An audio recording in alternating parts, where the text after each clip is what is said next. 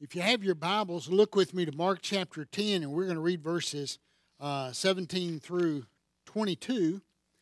And I'm going to preach about the attitude of a true believer. Before we get into that, let me just say next Sunday, I hope you'll be here. I think you'll want to be here. I'm going to preach on heaven, and I always love doing that. It's just one of those messages that leaves you feeling great. And so I hope you'll come and be with us as we think about heaven next Sunday morning. And while you're thinking about that, next Sunday is Friend Day. We're going to invite our friends this week. We've had an emphasis every week for the last 4 weeks, and this coming week, the emphasis is on calling a friend, phoning a friend, and asking them to come to be with you. That can be a family member, a neighbor, somebody you work with, but just try to bring someone with you to church next week.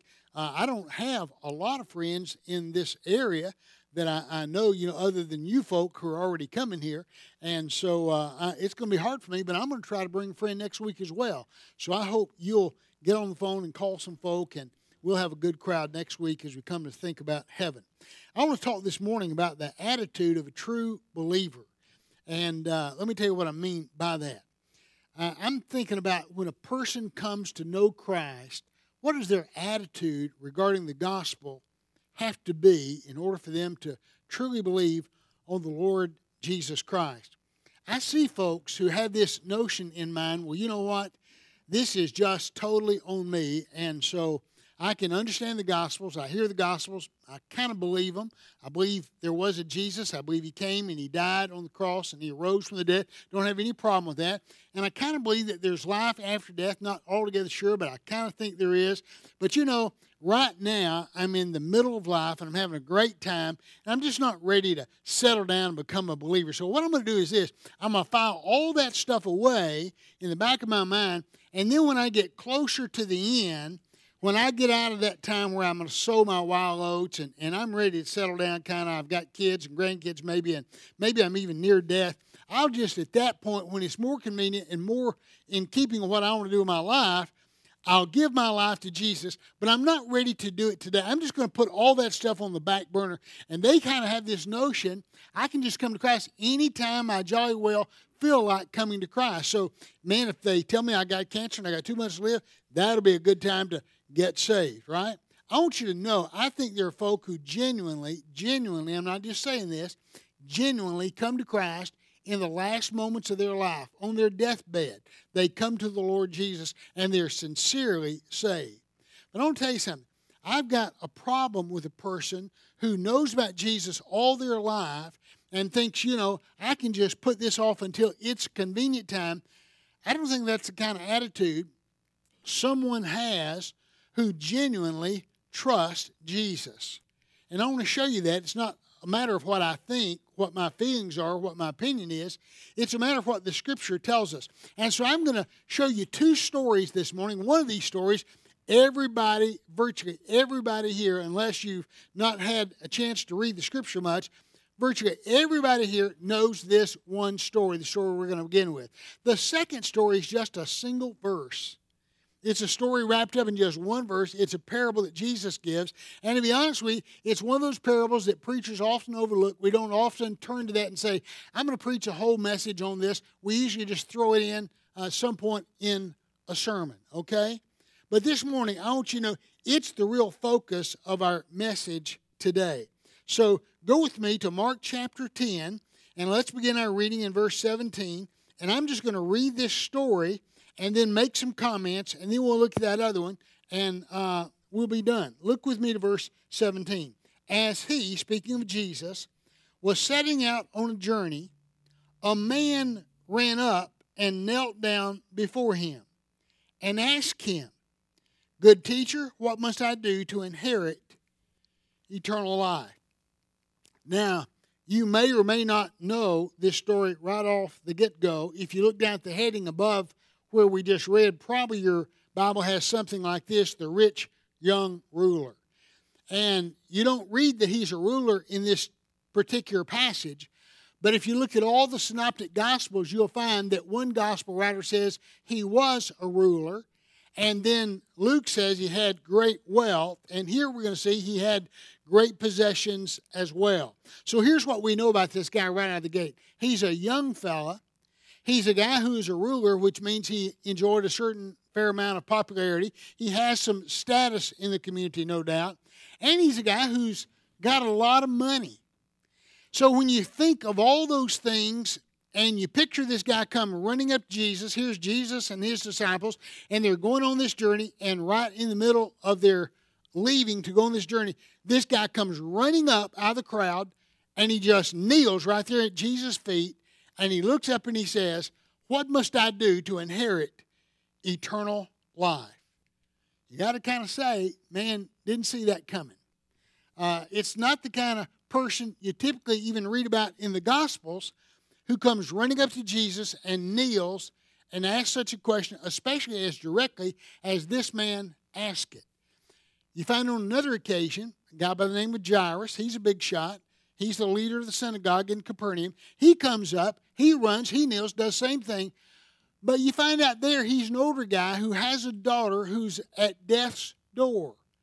And so he's, I get it. I understand why he'd come and beg Jesus for a miracle. We see of others who come and they ask Jesus, but always they got in the back of their mind, there's something they need. This man's not asking for any kind of physical miracle. He's not asking for any kind of help in the physical realm. He's got that covered. You understand? He doesn't need financial help. He doesn't need a physical miracle. He doesn't need anything from anybody else. He's wanting spiritual help. So it makes it all the more unusual. And look at the question he asked Jesus. Master, tell me, what must I do to inherit eternal life? Well, that's a great question, right? Can I tell you, for years and years and years, in fact, even to this day, but especially when I pastored, every day I'd pray when I get in my office. I'd begin the day and I'd ask the Lord, I'd look on my calendar and say, Lord, would you help me with this and this and this? And I'd always say, Lord, would you lead somebody here today or just right off the streets? They'll just pass by our buildings and they'll just see our sign out front and they'll just come in here and they'll just want to know, how can they be saved? Would you just lead somebody to me today who's looking to know Christ? I'm sure lots of you in this room have prayed that kind of prayer as well. Lord, just lead me to somebody who's looking to be saved. Well, I want to tell you, in the evangelical world, this guy lobs Jesus a softball, right? I mean, it's the evangelical softball of the year. Could you tell me, Son of God, who better? Could you tell me, how could I inherit the kingdom of God? What can I do? So you know what you would expect, don't you? That Jesus just kind of goes and they wind up and all right, and pow, knocks it right out of the stadium. That's what you would anticipate. But that's not what Jesus does. I mean, I'd have been on him, to be honest, like ugly on an ape. If he'd have said that to me, I'd have just jumped in, gone right to the Roman road, or I'm not going to get him lost again because he already knows he's lost. He wants to be saved. He wouldn't have come to me unless he knew something was lacking in his life. He would have never raised that kind of question. So I'm just going to go jump right in and say, here's how you can come to know God. But that's not what Jesus does. I got to be honest with you. If you didn't already read this story, you'd never guess what he says. Look at Jesus' response, if you will, to that question. Verse 18. Why do you call me good? Why? I mean, if I'd been one of his disciples and I'd been standing there and I'd heard that, I mean, this is what we've been looking for all the time. Somebody to come and they want to have their hearts right and they want to go to heaven. They want to inherit the kingdom of God. And he says, good teacher, good master. It's not an insult. It's a good thing, right? And Jesus says, well, now, tell me. Why do you call me good? I'd be going, huh? What? What are you doing, Jesus? Don't let him get away. I mean, give him the gospel. But Jesus says, why do you call me good? Can I tell you? It was a wonderful thing to say because Jesus knew what's going on in this guy's mind and in his heart and how he's thinking. Did he think that Jesus was God? Absolutely not. There's not a question in my mind. He believed that this man, Jesus, was God. He thought just what he said. He was a good teacher. He was a good man. And Jesus wants to capitalize on that and send him a message about what's going on in his own life, in the man's life. We all use that expression, don't we? We say, he's a good guy. She's a good guy. You go to a funeral, you always hear the preacher say, he was a good man. She was a good woman. And they're not lying about that. They mean that compared to a lot of folk, they're really a good person. Or even if you look at them individually, he treated his family well, she treated her family well. They were good citizens. They were good members of First Baptist Church. They're good people. But notice what Jesus says in response to that. Why do you call me good? Jesus asked him. No one is good but one, and that is God. No one is good but God. Now you may be wondering, well, why did Jesus pick that apart? Why did Jesus make a point of that? Because he knows what this guy's thinking, not about him, Jesus, but about himself. When he calls Jesus good, he's not saying you're good as in perfect, as in God. He's saying you're good as in I'm good. You're good. You're good. We're all pretty good. We have our good moments. But Jesus is going to show this man something about himself from this point going forward that he's not prepared to see, and I don't know that he ever saw. I don't know that he got it, to be honest. I think he walked off and he never understood what Jesus was saying. Here's the point Jesus is making. Look at what he says next. You know the commandments. Do not murder. Do not commit adultery. Do not steal. Do not bear false witness. Do not defraud. Honor your father and your mother. Well, you know what he's done? Jesus has now skipped to the Ten Commandments. He's gone to Exodus chapter 20 and verse 12 and following. And he cited 6 of the 10 commandments. And get this now, these 6 he cited are the 6 that theologians call commandments on the horizontal plane. He's omitted the first 4, which are commandments on the vertical plane. And by vertical plane, I mean this. They're the ones that relate to our relationship with God. Keep the Sabbath day and keep it holy. He says, worship the Lord thy God, and him only shalt thou serve. Don't have any graven image. He skipped all those. And he's gone to these that are on the horizontal plane that deal with man's relationship with other men. And so Jesus says, well, you call me good? There's no one good but God. You know what you need to do. You need to keep the 10 commandments. And he says, how you relate to men. Is that okay? Have you been keeping those about how you relate to men? And you know what the man says? Look at his response. The man says, Teacher, I have kept all these from my youth. Well, yes, Master. Of course. I'm a good Jewish boy. I've maintained all these commandments. Now, I want to just show you something. Most of us in this room, if you say to folk, you've been keeping the 10 commandments? What do you think? We think to ourselves, well, sure, yeah, right. But have you? Have you? You ever gossiped? You broke that one. Ever lied? Ever failed to report some cash you got on your income tax nobody knew about? Ever hurt somebody? Ever stole anything? And on you can go. You see, we think, well, if I just don't break it all the time, I'm not guilty of breaking it. But you know what James says? James says if you break it in one point, you're guilty of breaking it all. You get that? If you're guilty at one point, you're guilty of breaking all of them. And Jesus knew, and that's the reason he makes such a big deal about this thing of being good. Buddy, you're delusional. You're not as good as you think you are, right? And none of us are. We try to convince ourselves that we really are great, good people, and we're not that bad. I mean, I'm I'm not the worst guy in the world, and so I'm pretty good, right? Jesus says, no, truth is, you're not. You're a sinner, just like everybody else. And so you're not that good. Well, Jesus is going to tell him what he needs to do. Look at what he tells him he needs to do. Look at the very next verse. This is going to shock some of you. Then looking at him, Jesus loved him. He's not angry with him. He's not put out with him. He loves him. You lack one thing. Go sell all you have and give to the poor, and you will have treasure. Look at that word.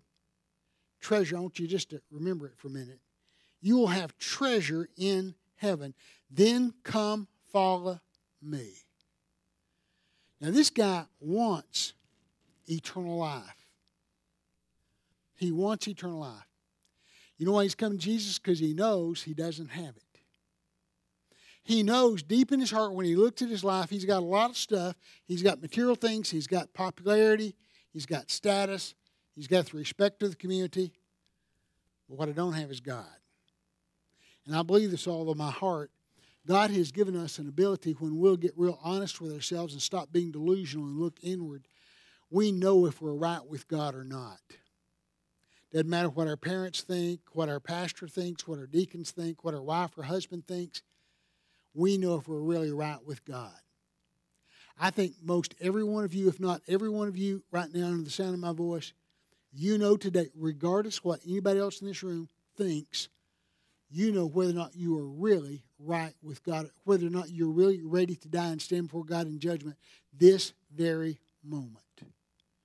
And that young man took inventory of his life, and even though he says, I'm keeping all these commandments, and I want you to know, I think he is a moral guy.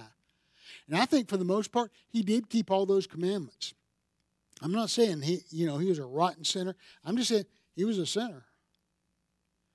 But I believe this, when he looked at his life, he knew this, there's something missing, or he would never have come and knelt before Jesus and said, tell me, what must I do to inherit eternal life? And I want to tell you, that's where some of you in this room today, even though your name's on the roll of this church, that's where you are. If you're perfectly honest, you know that's where, because I'm not ready to meet God. When I was a young man, living in Anderson, another young guy who was my age at that time and good friend, he went on to be a pastor of a church here in South Carolina, a large church, and just a good guy. But he looked at me one day, we were in a locker room, and he said, Ralph, do you think we're ready to meet God? And it shocked me when he said, and I turned to him and I said, I know I'm not. I was in church every Sunday. I'd been baptized. My name was on the roll.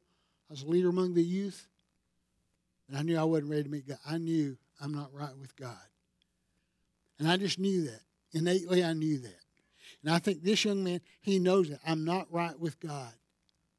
So Jesus wants him to see where he really, but he don't think he's that bad.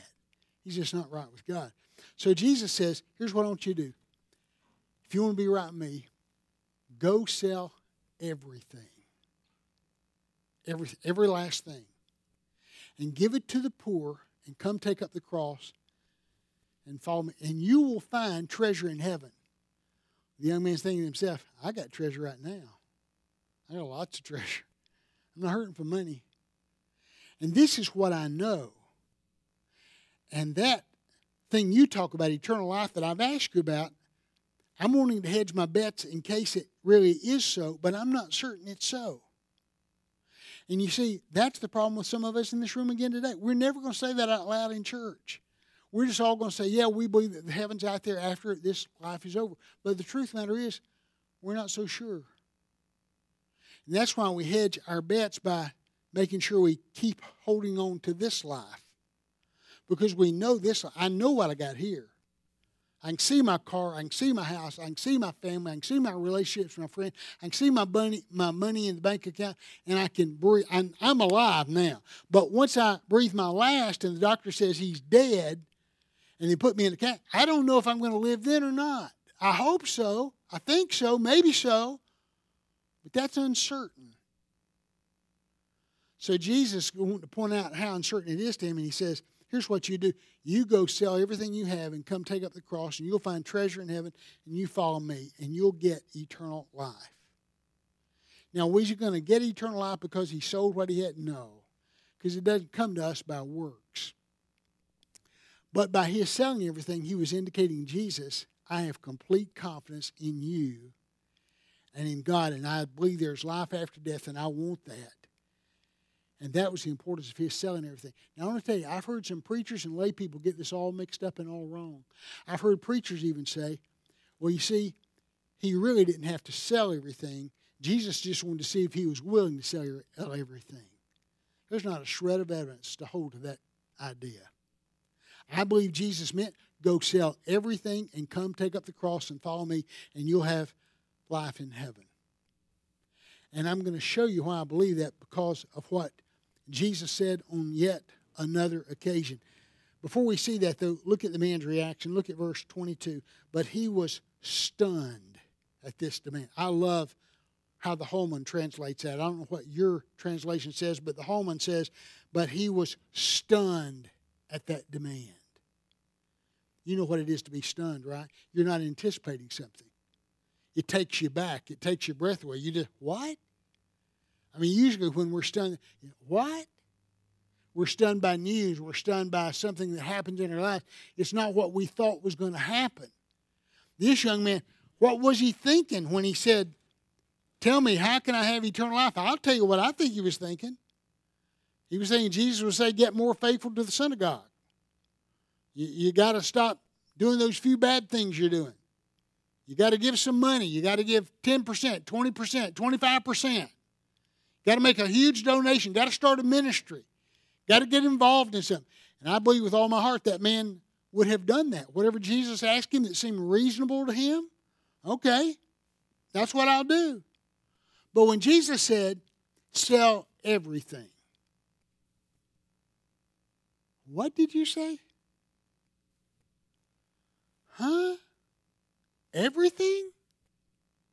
That's stunning. Just as stunning as it would be to any of you in this room. If Jesus looked at you and said, you want eternal life? Here's what. Give it all up. Your house, your cars, your family, your job, your 401k. Give it all away. He's stunned by it. And so here's what he does. Look at the last verse in this passage. He was stunned at this demand, and he went away grieving because he had many possessions. Simply said, here's what he does. He just looks at the ledger sheet and says, here's all I got, and here's what Jesus is offering. I wanted that as a backup plan, but I got this, and this is real. I know it's real because I'm seeing it right now. I'm living this. Yeah, can't give up this for that. I want it. I don't want it that bad. You follow what I'm saying? Now go with me to one other verse and we're through. Look with me to Matthew chapter 13 and verse 44. And here's what it says. And I'm going to read it just a phrase at a time, so just hang with me. Don't jump ahead too much. The kingdom of heaven. Jesus is going to give us a parable. The kingdom of heaven. And then he's going to say, here's what it's like, because he does that a lot in the Gospel of Matthew. Now look up and listen. This is really important. You won't get this if you don't hear what I'm saying. The kingdom of heaven in the Gospel of Matthew is not talking about a physical kingdom, geographical barriers and limitations and boundaries. He's not talking about that kind of kingdom. When he says the kingdom of heaven in the Gospel of Matthew, or the kingdom of God, you read that as well, he's saying to us, here's the manner in which God rules. Here's how God rules. That's what he's saying to us. Here's how God operates. Here's how God rules. Here's how God reigns. He says, the kingdom of heaven is like a treasure. You like that word? Like a treasure. Jesus told this other man, this same man, in the story we just read, you go sell everything and come take up the cross and follow me, and you'll have treasure in heaven. So now he talks about treasure. He says, the kingdom of heaven, the way God rules, is like a treasure. Have you ever wondered what it'd be like to find a treasure? Don't you like movies where they're searching for a treasure? I like this. Indiana Jones. Didn't y'all see Indiana Jones 100 years ago when it came out? Didn't you love that movie? I mean, he's searching so hard for the Ark of the Covenant, one of those movies. I mean, he's willing to go through anything, through fire and snakes and near-death experiences to put his life on the line because he wants that treasure that no one else has found. Well, that's what treasure is. It's what floats your boat. It's whatever you prize more than anything else in the world. And Jesus says, the kingdom of God is like a treasure. Then he says, buried in a field. You see that movie, The Pirates of the Caribbean? They're looking for treasure, and it's buried out in the Caribbean, and they're searching for it. Well, this treasure is buried in a field. Let me just take a time out and tell you about my little nephew. My nephew, David, my sister's boy, she's got two boys. They're both preachers, Daniel and David. One of them's in Texas at Waco. One of them's in Wichita, Kansas. David's in Wichita, Kansas. He's the younger. When he was always short for his age and just full of energy, wild imagination, brilliant kid. And when he was in that 5, 6, and 7-year-old stage, he went through about 3 years of living in a fantasy world where he was this character at one time and this character another time. He went through about 6 characters. I'm not kidding. My wife could tell you, my whole family could tell you this story. And not one word I'm going to tell you is made up. This is all truth, okay? He would stay in character 24 hours a day, 7 days a week until he got out of that character. He did it for months on end. He was Clint Eastwood at one time. Got him in some trouble. He used a little profanity one time. His mom about killed him over it. But he became Clint Eastwood. He'd wear the guns. He'd have the hat. He'd talk like him. He'd look like him. He'd put the straw in his mouth like him, right? Yeah. He was Clint Eastwood in his mind. He was a farmer at one time, wore bib overalls, straw hat. He went through a farmer phase. He was a military officer at one time. Went through all that deal. He had a bunch of these different characters. One of his characters was a pirate. He had a little patch over his eye, had a pirate's hat. And he just do this. I mean, they couldn't get him out of it. He'd go to school. He was a pirate at school. He was just wherever he was, that's how he was, you know. Well, when he was in the pirate phase, my dad lived across the street from my sister. And so my dad just adores this boy because he's so much like my dad. And so my dad would, at night, draw up these little maps. He'd get out in the yard in the dark, my dad would, and he'd count off so many steps to the back of the house, and then he'd turn right and go so many steps.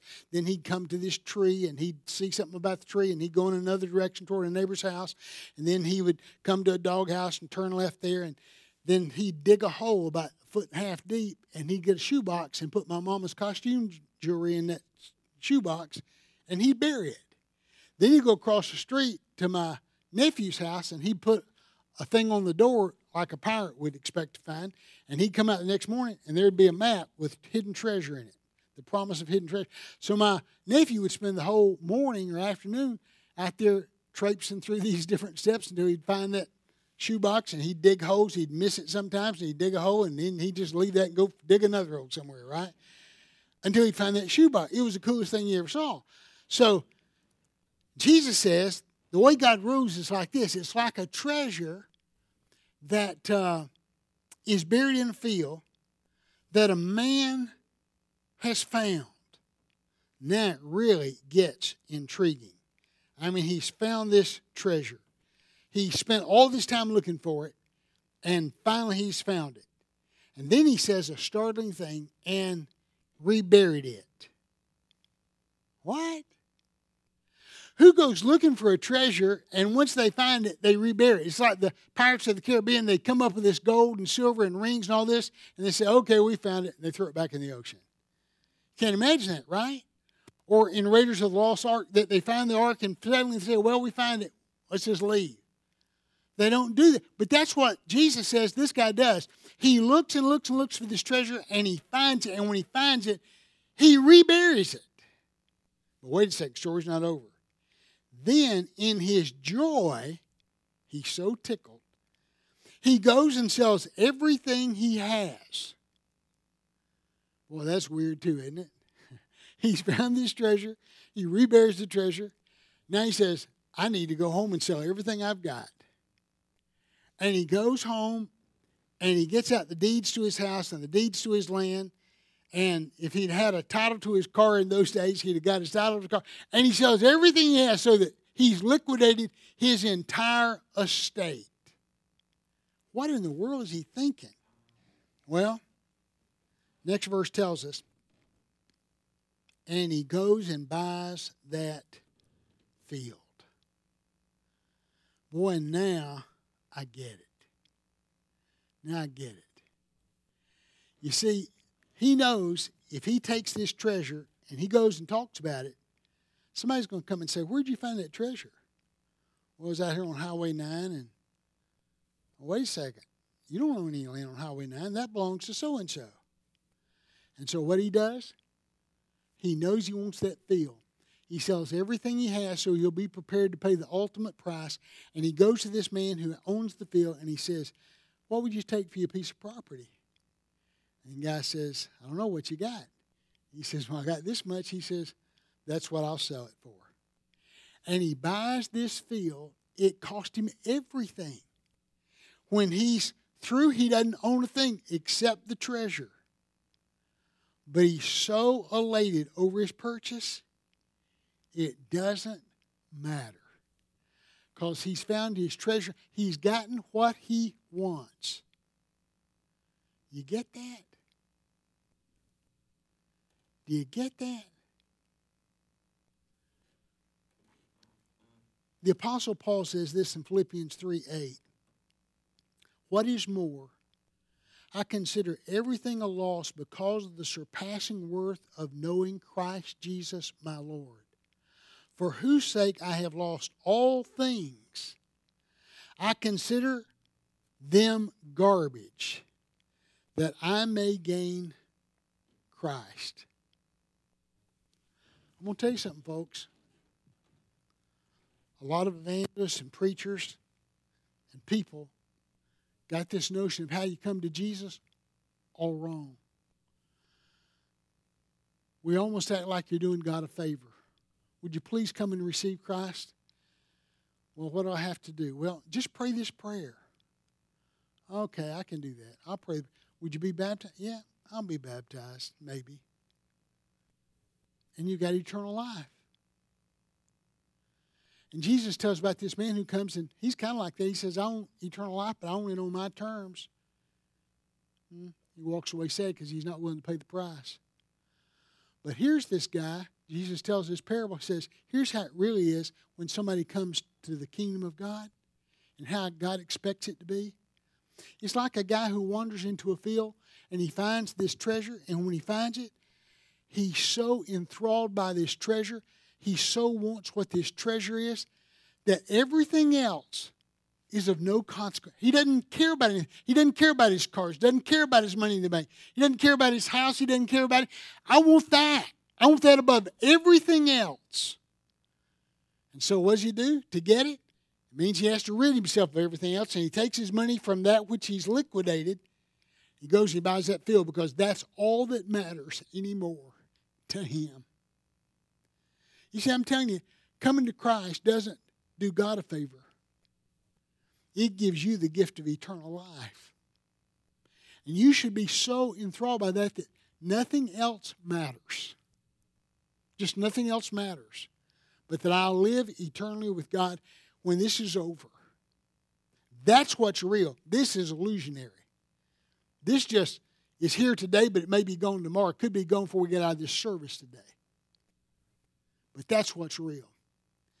When I was 14 years old, I was in Verinas Heights Baptist Church. My name was on the roll of the church. I was leader among the youth. But I knew I wasn't right with God. I knew that all along. I knew I wasn't a real believer. I'd prayed a prayer. The preacher led me to pray when I was 9 years old. He baptized me, dunked me. But I knew some folk who had a relationship with him, and I knew I didn't have that. And at 14, I sat on the next last row of Verinas Heights Baptist Church and heard a gospel message, and I knew that God wanted to save me. And I was resistant. Because, you see, I want to tell you, I'm unusual. I know this about myself. Unusual in this sense, nothing special about me. But all my life I've known what I wanted to do. All my life. From the time I was 8, 9 years old, I had a plan. And that plan was I was going to West Point. My dad was a career soldier, and that's all I ever talked about. Anything about West Point I read. I just wanted to go to West Point. I just wanted to be a soldier. I just wanted to be an officer in the Army. That was going to be my life. And so what held me back was this, and I can't explain this, but I somehow knew this, that if I ever got truly right with God, He would call me to preach. I just knew that. And I didn't want to do that. This is the last thing I wanted to do. I didn't even particularly like preachers, to be honest with you, even as a kid. I thought they were a bunch of sissies. The last thing in the world I wanted to do was be a preacher. And so I can remember sitting right back at the very next last row and just struggling. And all I could think about was, I want this, but I want my life too. I want to fulfill this dream. And I knew I can't have both. I'm either going to take the one or lose the other, or lose the one and take the other. And at 14 years of age, I did exactly what that man in the parable did. I sold everything I had. And I took that treasure. I embraced that treasure. Because it, in the moment, was all that mattered. And that's how you come to Jesus. You don't come on your terms. You come on His terms. And that's why some of you never had it. Because you've tried to come on your terms. Okay, God, I'll give you this much of my life. If I can have it, it won't cost me too much. And it'll cost you everything. Everything. And there's no other way to get it than to give everything. You just got to recognize, I'm going to put all my chips in that pot. I'm going to believe that that's the only thing that matters. And that's what I want. Do you want it like that this morning? Have you ever had it? If not, well, I'll tell you, it's the treasure to end all treasures. Would you take it this morning? Would you just receive it this morning? Let's stand and